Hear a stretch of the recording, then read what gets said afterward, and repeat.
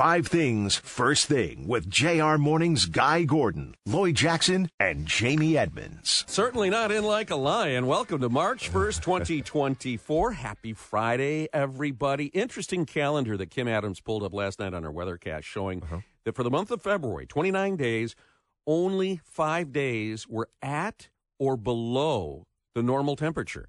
Wow. Every other day was above normal. That's how mild February was. Long-range forecast show we're going to see more of the same in March and probably a drier March, which I won't mind that. No. If it's even though I think the lakes probably need it. They need it, yeah. And if you're concerned about your boat and lake levels. But it looks like we got a beautiful weekend ahead. We hope you've got some nice things planned. We got some tickets to give away a little bit later to the Michigan Golf Show, which is next weekend, to get you in a nice spring-like frame of mind. In the meantime, the one thing that apparently is getting much, much hotter are people's tempers on the roads. Oh, what my goodness. the heck is going on? I don't know, and people are just, getting more and more upset. They're pulling guns. Women are doing it as well. It's not just 3 Yes. road rage incidents in this past week alone, one of them ending in gunfire and a fatality. Yes.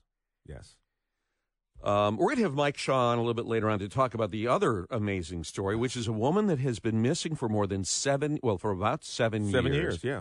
Discovered alive at an Inkster motel after a tip call to Michigan State Police. She was able to call her stepmother and tell her stepmother that she was being held. And the stepmother called police. They were able to do some work. They got to the apartment, to the hotel, and they heard the screaming in the hotel. And crying and wailing. Crying. And so they forced their way inside of the hotel, and they got her. And they got some drugs and guns and some other things too. So they have a suspect that they have identified. They don't have him yet. Yeah, but and it was interesting what Mike Shaw said. He said, this isn't your Law and Order SVU type human trafficking thing you see dramatized on TV. This is the average human trafficking thing. And he goes, you were just held against your will for months, if not years. And so we're going to learn about that.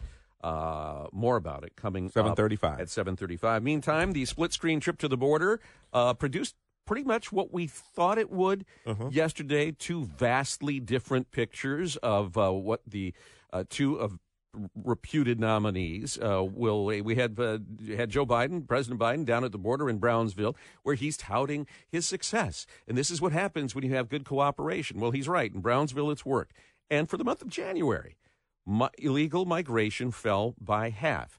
The part he doesn't tell you is it's still well above normal and double what it was under Donald Trump.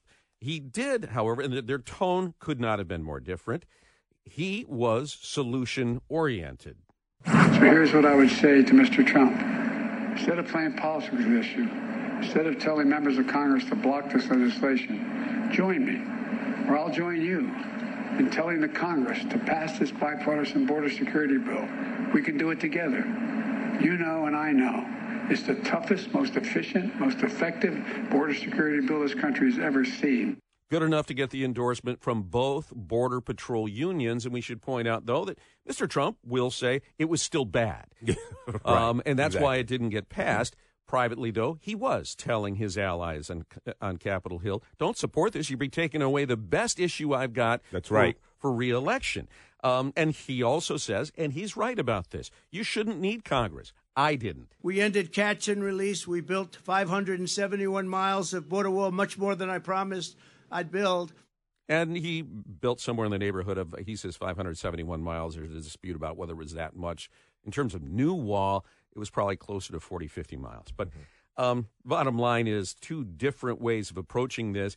He did say that this was leading to a huge migrant crime problem. Last year, almost half of all ICE arrests were criminal aliens charged for more than 33,000 assaults, 3,000 robberies, 6,900 burglaries, 7,500 weapons crimes. This is all migrant crime. And, I mean, we've got the Lake and Riley case down in Georgia, which has been a justifiable flashpoint to this issue. And I think she's being laid to rest today. But on the other side of it, we've got the Cato Institute, libertarian group, saying, look, we've looked at the crime rates in sanctuary cities. There are no spikes there. And the spikes are among our citizens, not illegals.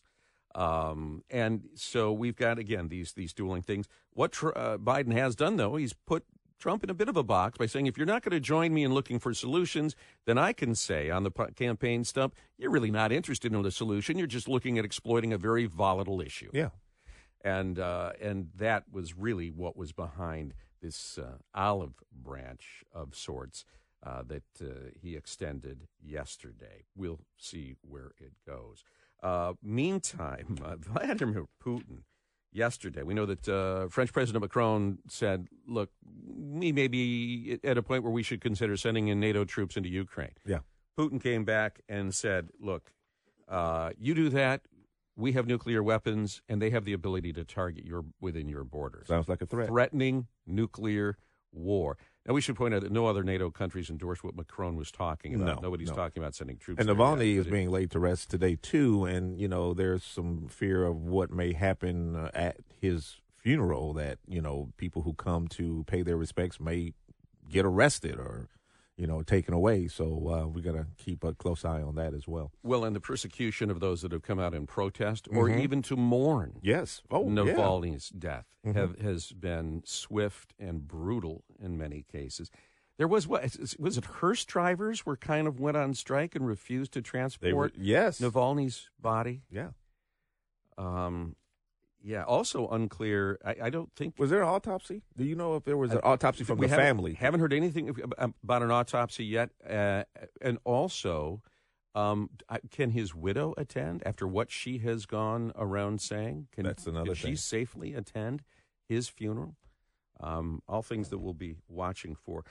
As we were getting off the air yesterday, the Fed's inflation report, they call it the Fed's inflation report because this is the index that they like to look at, the personal consumption expenditures rate. It rose 0.3% last month, so things are heating up again, but this was expected. And one thing that kind of got my eye, consumer spending overall fell. So we're kind of pulling back as a nation, and I've been starting to see little indicators that people are getting nervous about things. The delinquency rate on auto loans has reached a new high. The rate of approval for auto loans has fallen quite dramatically, and the sharpest pullback on consumer spending involved autos and trucks. So just, maybe not a big flashing red light, but some caution lights out there that we need to be watching. By the way, it wasn't enough to pull back the market. The NASDAQ ended up in record territory yesterday, begins there today. The whole AI thing, apparently, the NVIDIA chip boom, things like that, really driving the market up. And we won't have a government shutdown. Yay. March 8th and March 22, they just kicked it down the road. March 8th and March 22nd are the new dates that will just reset the shutdown clock. And by the way, we were talking a little bit about the road rage thing. Detroit.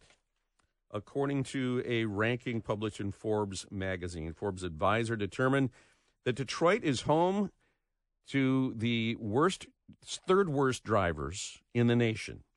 This is behind who? I should know that.